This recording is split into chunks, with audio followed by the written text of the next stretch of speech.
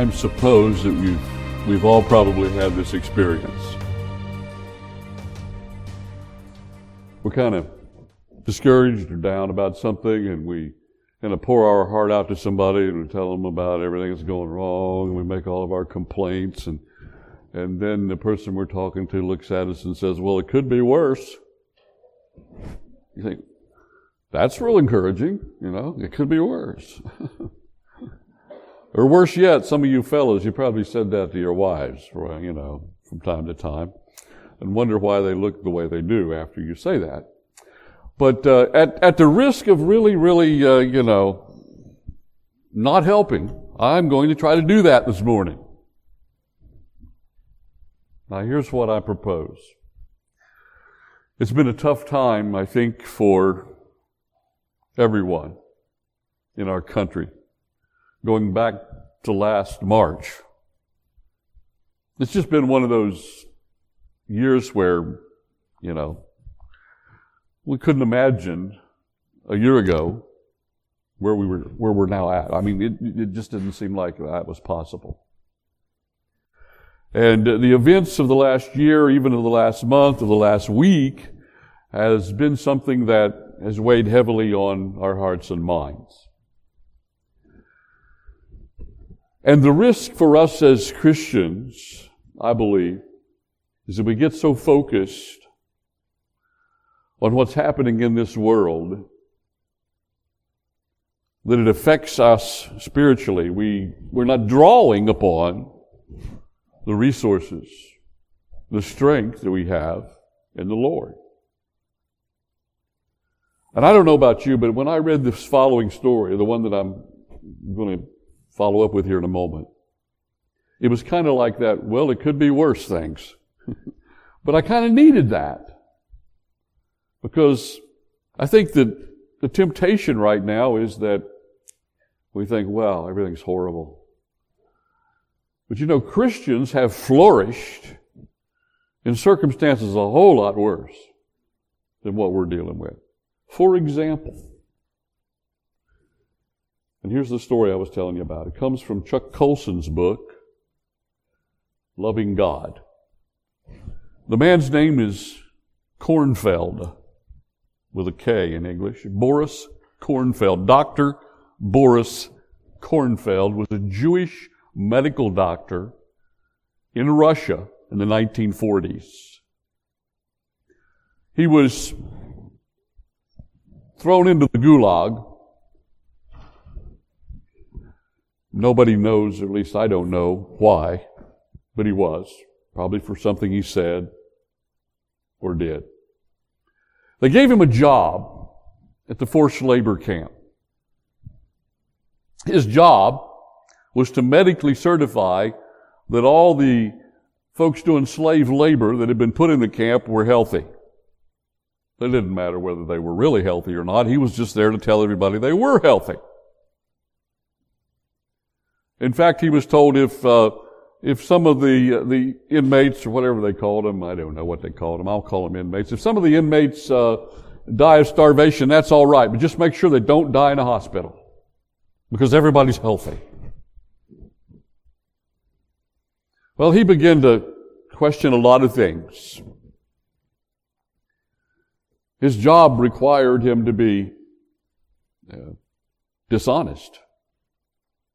But if he wasn't dishonest, it could always get worse, even if you're in a place like that, right? It just so happened that Dr. Kornfeld came in contact with another person there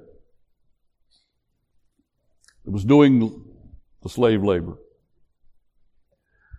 That was a Christian.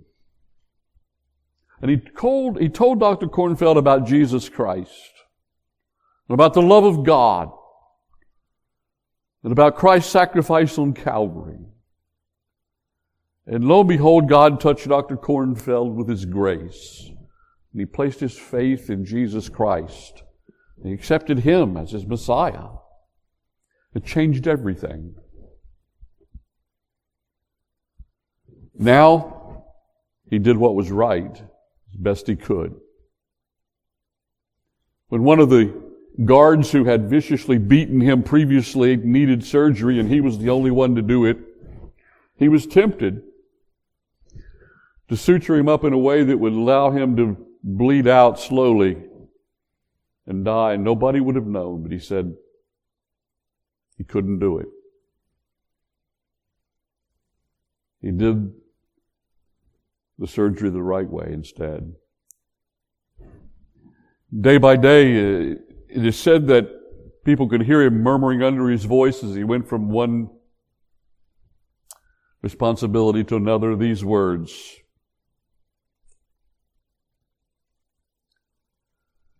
Lord, forgive us our trespasses, as we forgive those who trespass against us.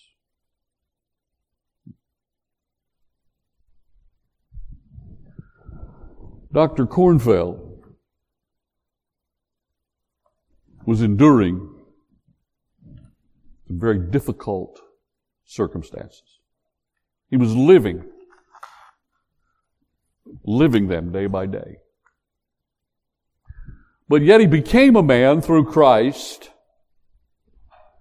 that rose above his circumstances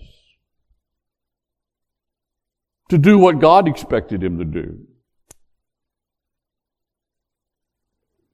To be resolute about what he believed and how he should live. Last week we talked about that word resolute. We defined it straight from the dictionary.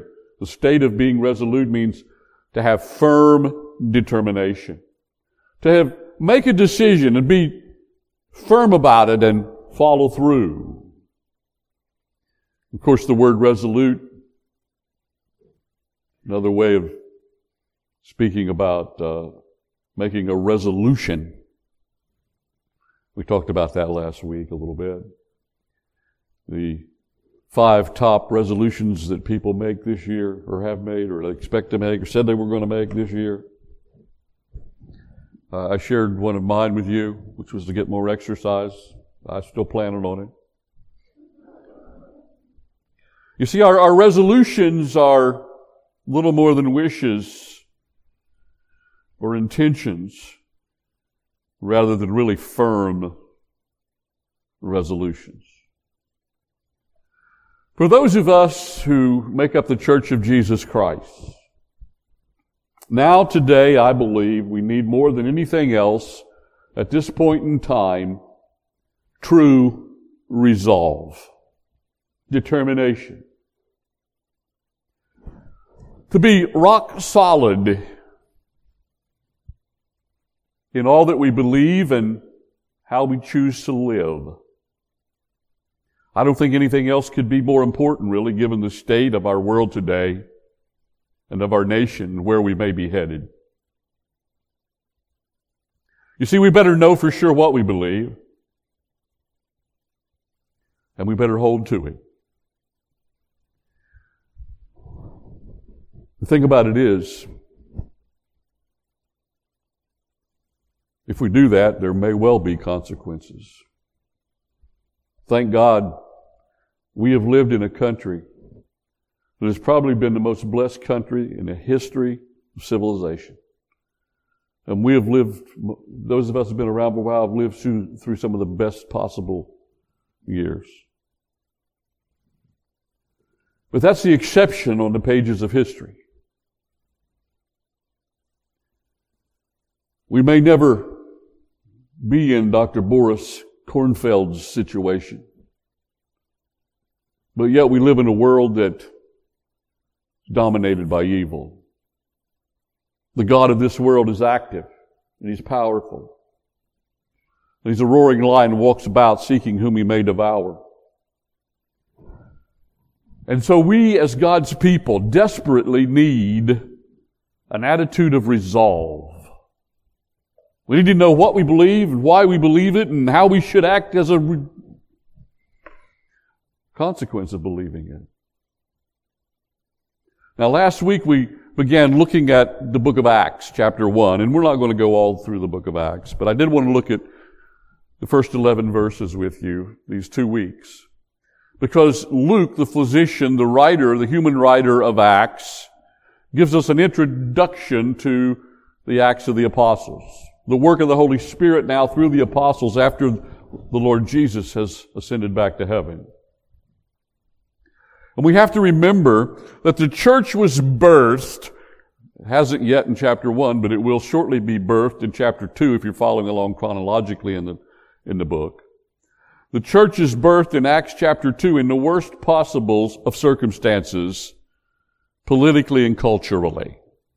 Because the Jews are occupied by the Romans. The Romans, they run everything. They dominate everywhere. They have conquered a known world, basically. And you do what you're told under those circumstances or face the consequences. And the church now comes on the scene in Jerusalem in that situation and circumstance. And it won't be long before Rome begins to come down on the church as well as the Jews. And there's much persecution ahead. And the people that made up the body of Christ here, as the church comes into the world and comes into existence, came into an evil world, and the world is still evil that we live in. Sin is still afoot. Satan is still at work. The circumstances are bleak. But the church thrived. And the church grew in unprecedented ways in the book of Acts. And the church, though it was persecuted by Rome, eventually spread throughout the empire and changed millions of lives since. So what was it that they clung to? What was it that they had fixed determination about? What was their resolve? That's what we're looking at here in Acts chapter 1. And so far, we have noticed these three things. 3 of 5 crucial truths that say something about the attitude of resolve we should have. The first thing we noticed last week is that we, the church, God's people, have a person to serve. That is the Lord Jesus Christ. He is our Master. He is our Lord. He is our God. He is our Savior. He is the omnipotent God, the all-powerful God. At this juncture, the church is gathered here with a risen Lord who has risen from the grave and overcome death. And He's giving them instruction for how to carry on when He leaves them in a few days. We have a person to serve. They knew Him personally. They saw Him. They talked to Him. We, through the Holy Spirit, can know Him personally as well. Not only do we have a person to serve, but last week we also learned that we have a place to belong. In verse 6 it says, therefore when they had come together. This is what you notice about the church. Immediately after the Lord is risen, they begin to come together. It is a natural thing for us to come together for support and encouragement and strength. It is a part of God's plan that the church provide the support, the encouragement, and the strength that all of us need. And it is so important that the Scripture commands us that we should not forsake the assembling of ourselves together. We have a place where we belong. A place where we can benefit spiritually and emotionally. Even physically. They tell us these days, statistics say people are healthier that go to church. Then we also learned last week that we have the power to serve. In verse 8, Jesus said, but you shall receive power when the Holy Spirit has come upon you. Now that word translated power in verse 8 means raw power, ability. Dunamis in the Greek comes right over into the English dynamite. Power, ability. What we think we cannot do, if God calls upon us to do it, we can do, not because we have the ability, because God provides us with the power. Now we want to add to these three crucial truths this morning. Two more that I want you to look at with me here in this context.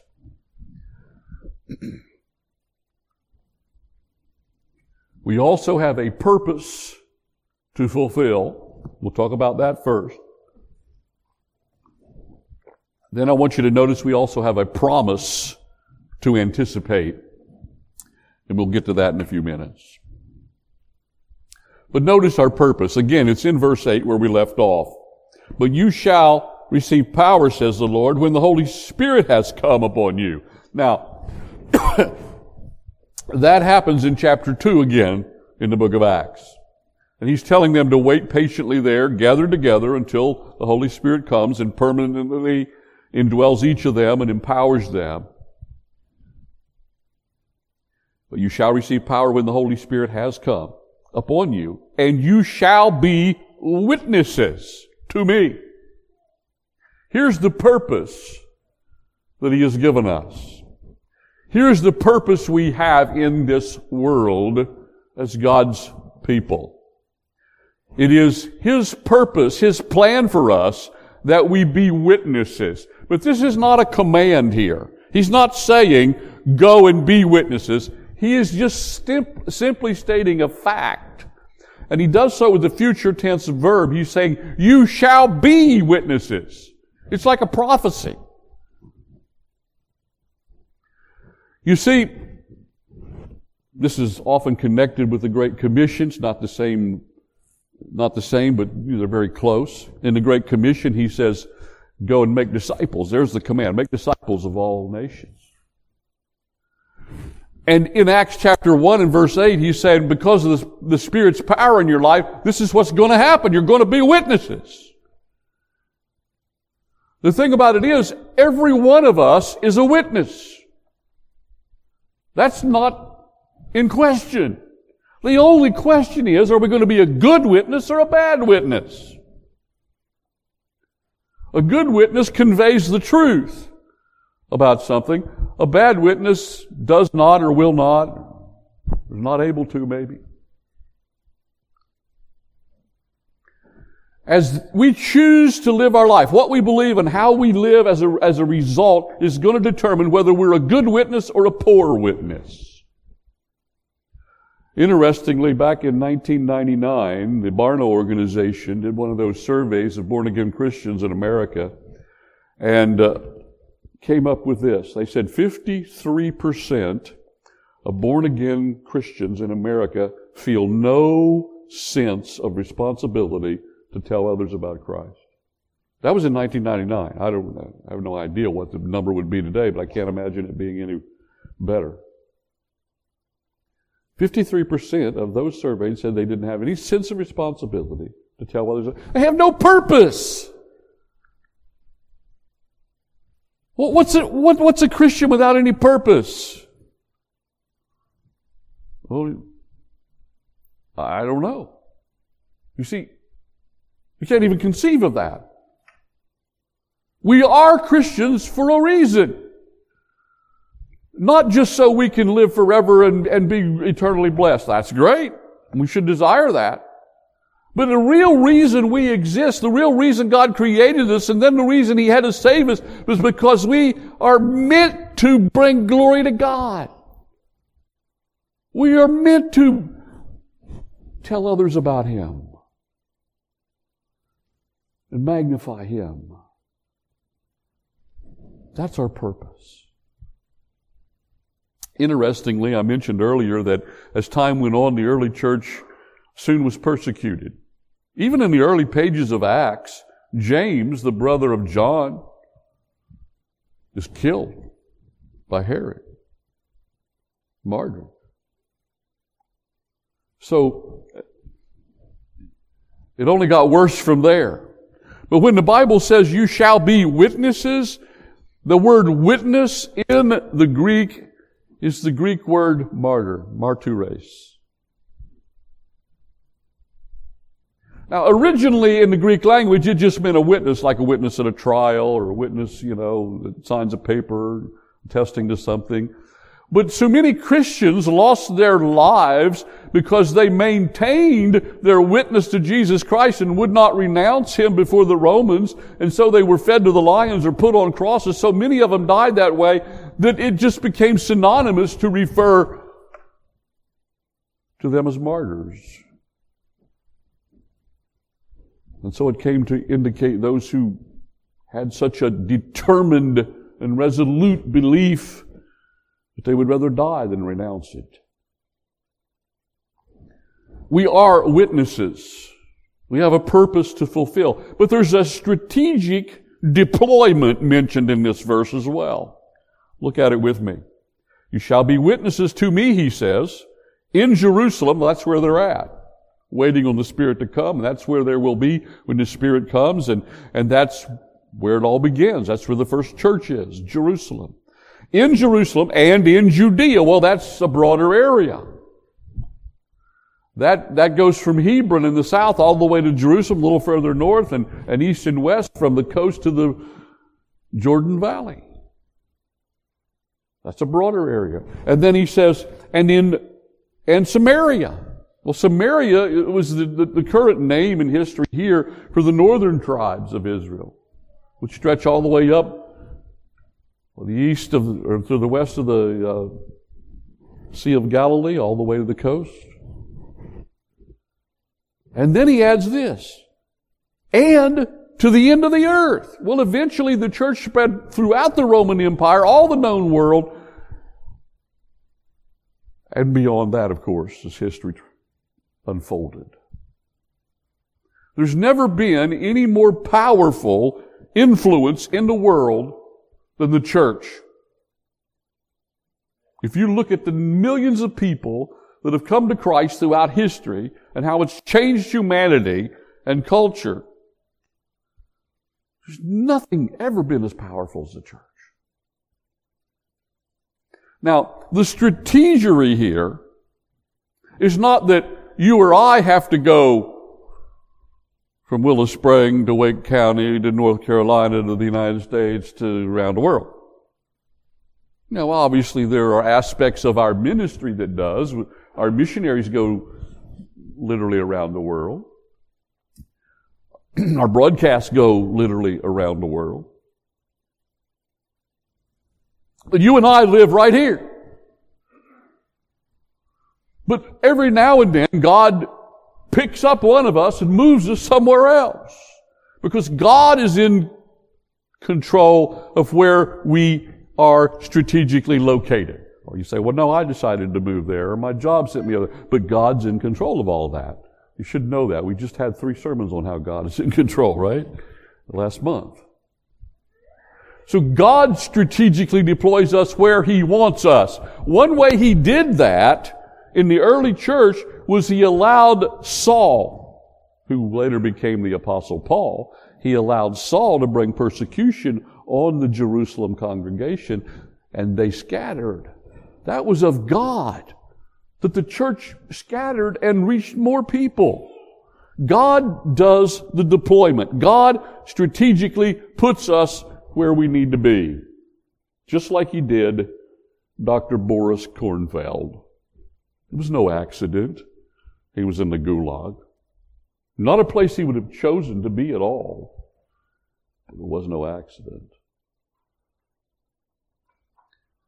A prisoner was very seriously ill. He needed emergency surgery. Dr. Kornfeld did the surgery. I don't know if he did it with permission or not, but he did it. And as the man was trying to come out from under the anesthesia, he would kind of come to for a minute and then slip back. And each time that Dr. Kornfeld thought that he was coming to, he would get up close to his ear and begin to whisper to this man who was an unbeliever, begin to whisper to this man about the love of God and about the Lord Jesus Christ, and he would give him the gospel over and over as the man went back and forth between being basically awake and asleep. Dr. Kornfeld kept giving him the gospel. He had a burden that God had given him about this man's soul.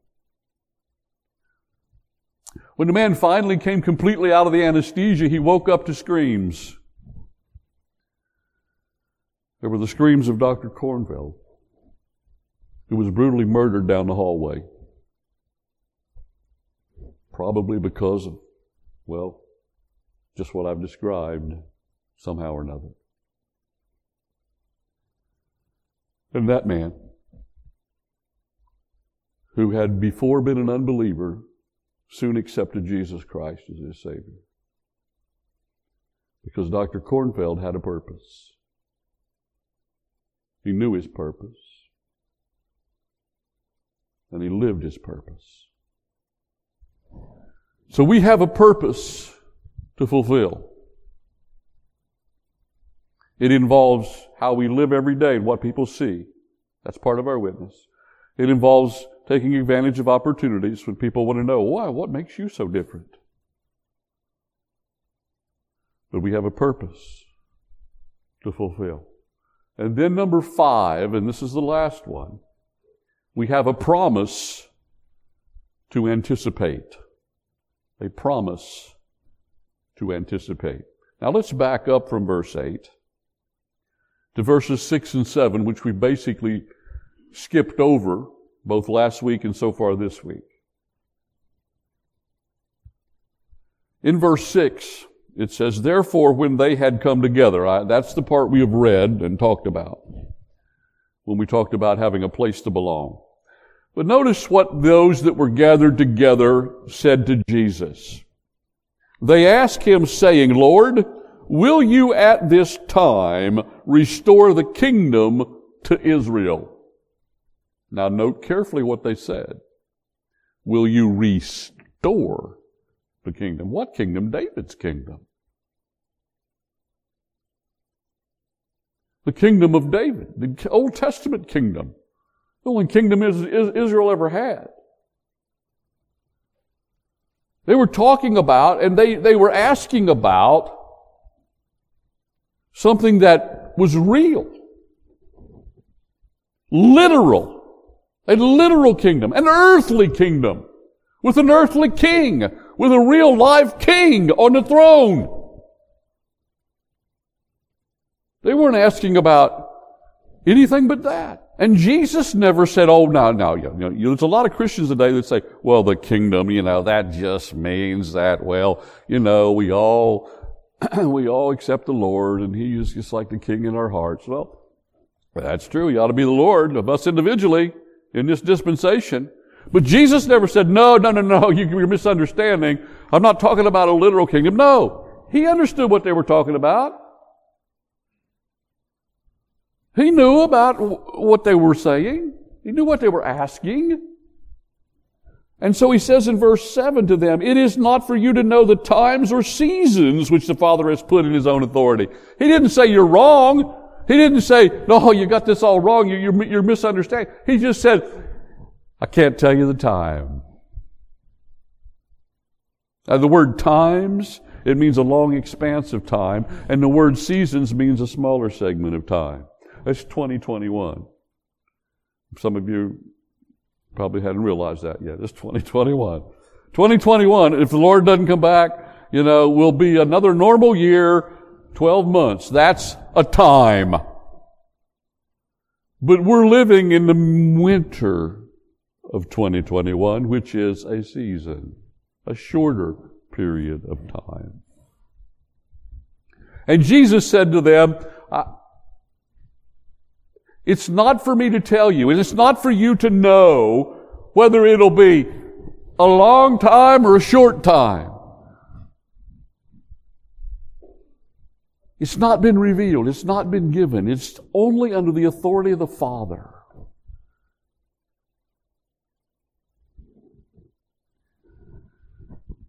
That means it could happen at any time.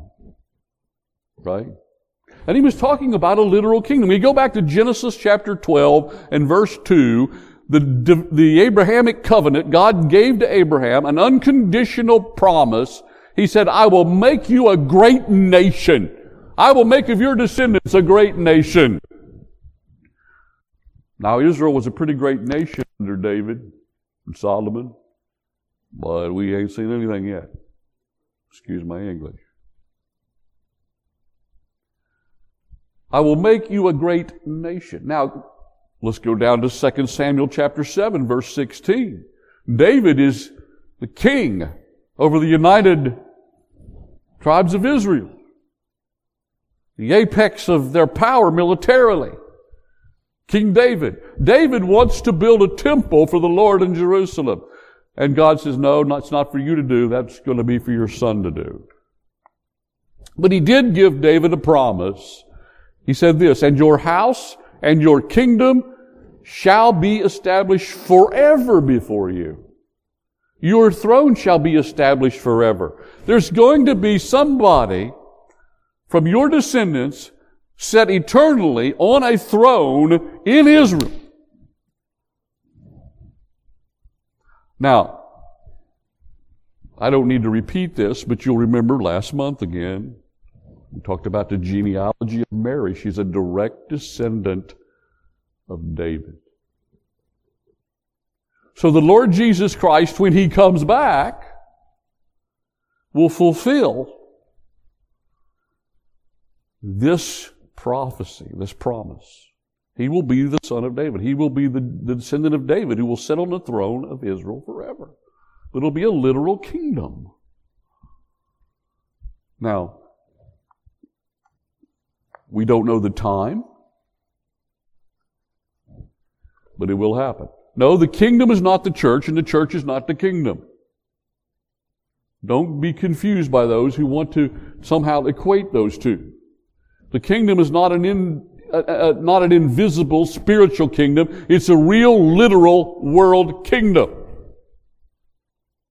And it'll be characterized by righteousness and the perfect government and absolute justice in this world. Look at Revelation 19:15.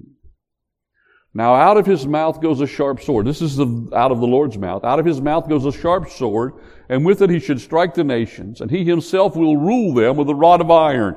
So when the Lord comes back, He's going to defeat the armies of the Antichrist at the Battle of Armageddon.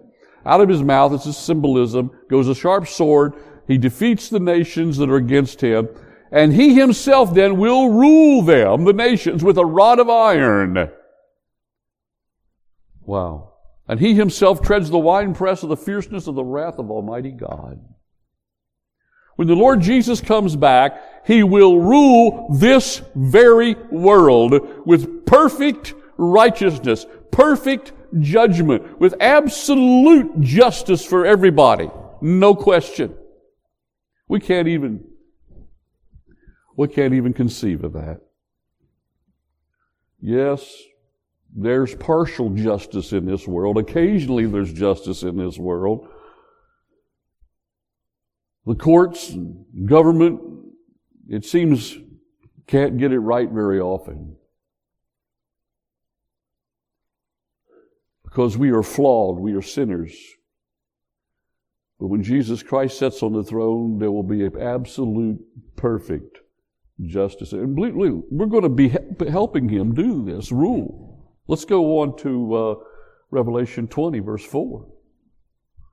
And I saw thrones, and they sat on them, and judgment was committed to them. To who? Who are these people sitting on multiple thrones? It has judgment committed to them. Then I saw the souls of those that had been beheaded for the witness of Jesus and for the word of God. This happened in the tribulation. Who had not worshipped the beast or his image, and had not received the mark on their foreheads or on their hands. And they lived and reigned with Him 1,000 years.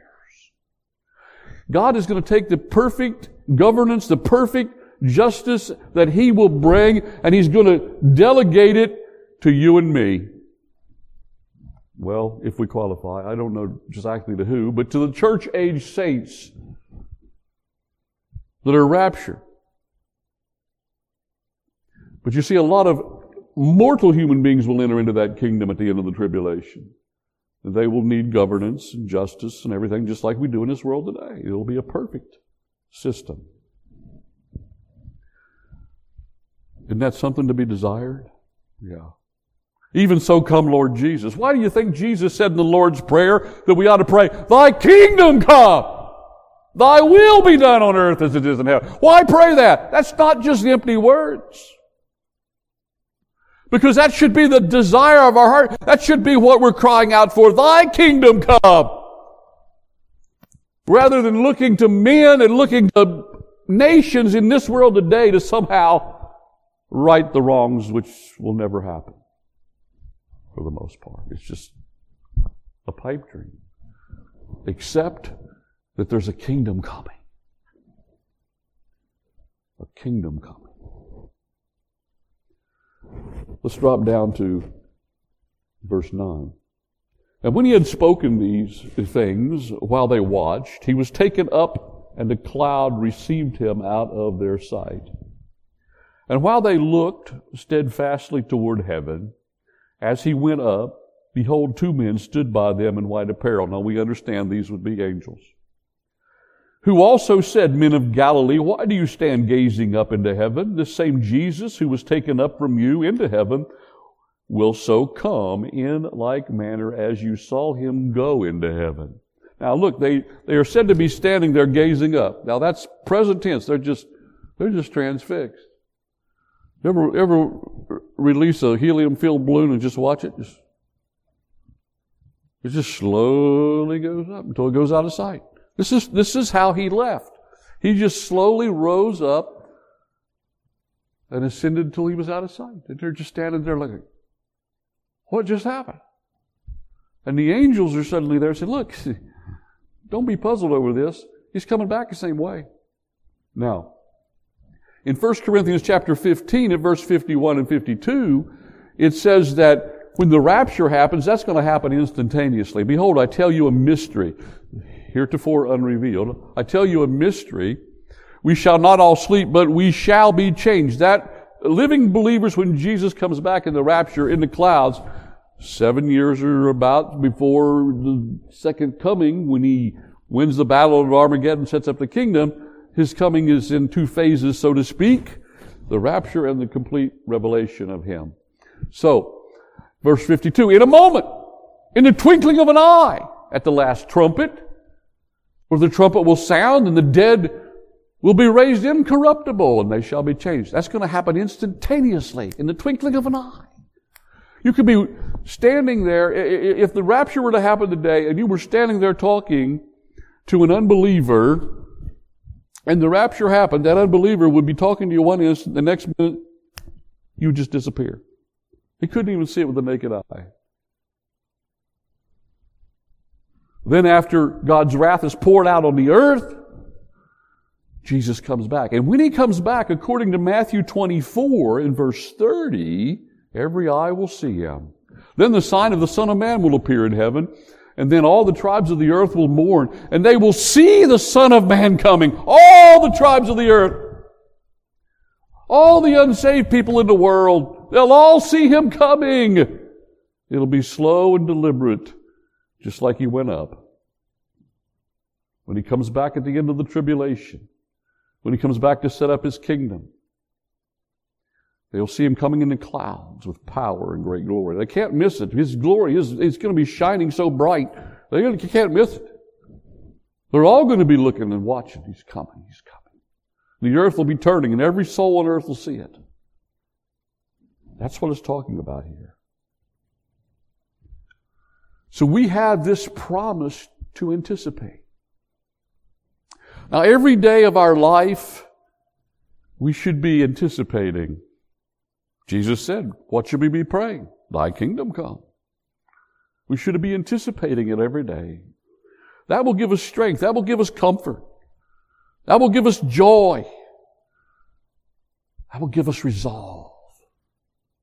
And in the meantime, we're fulfilling the purpose he has for us in this wicked world. We're employing the power that he gave us to be witnesses.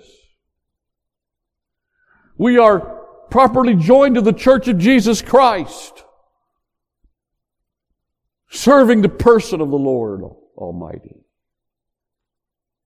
These are the crucial truths of Christianity. and it'll make a difference. See, we think our life doesn't count for a whole lot, and Boris Kornfeld probably thought the same, never knowing what happened to that patient that became a Christian. Oh, that patient of Dr. Kornfeld's, his name, Alexander Solzhenitsyn. Ring any bells? He won the Nobel Peace Prize in Literature. Nobel Prize in Literature. Strike the peace part, I think. He was a Russian officer in World War II, decorated 3 times for valor. But he said something critical of Stalin in a private communication and letter and was thrown into the gulag. That's where he met Dr. Kornfeld on the operating table.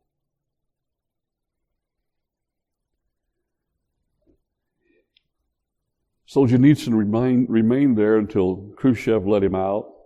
And then he had other things to say, and Khrushchev didn't like him. They exiled him. They shipped him out of the country. He ended up living out the balance of his life in Vermont. Noted believer, Christian, accomplished writer.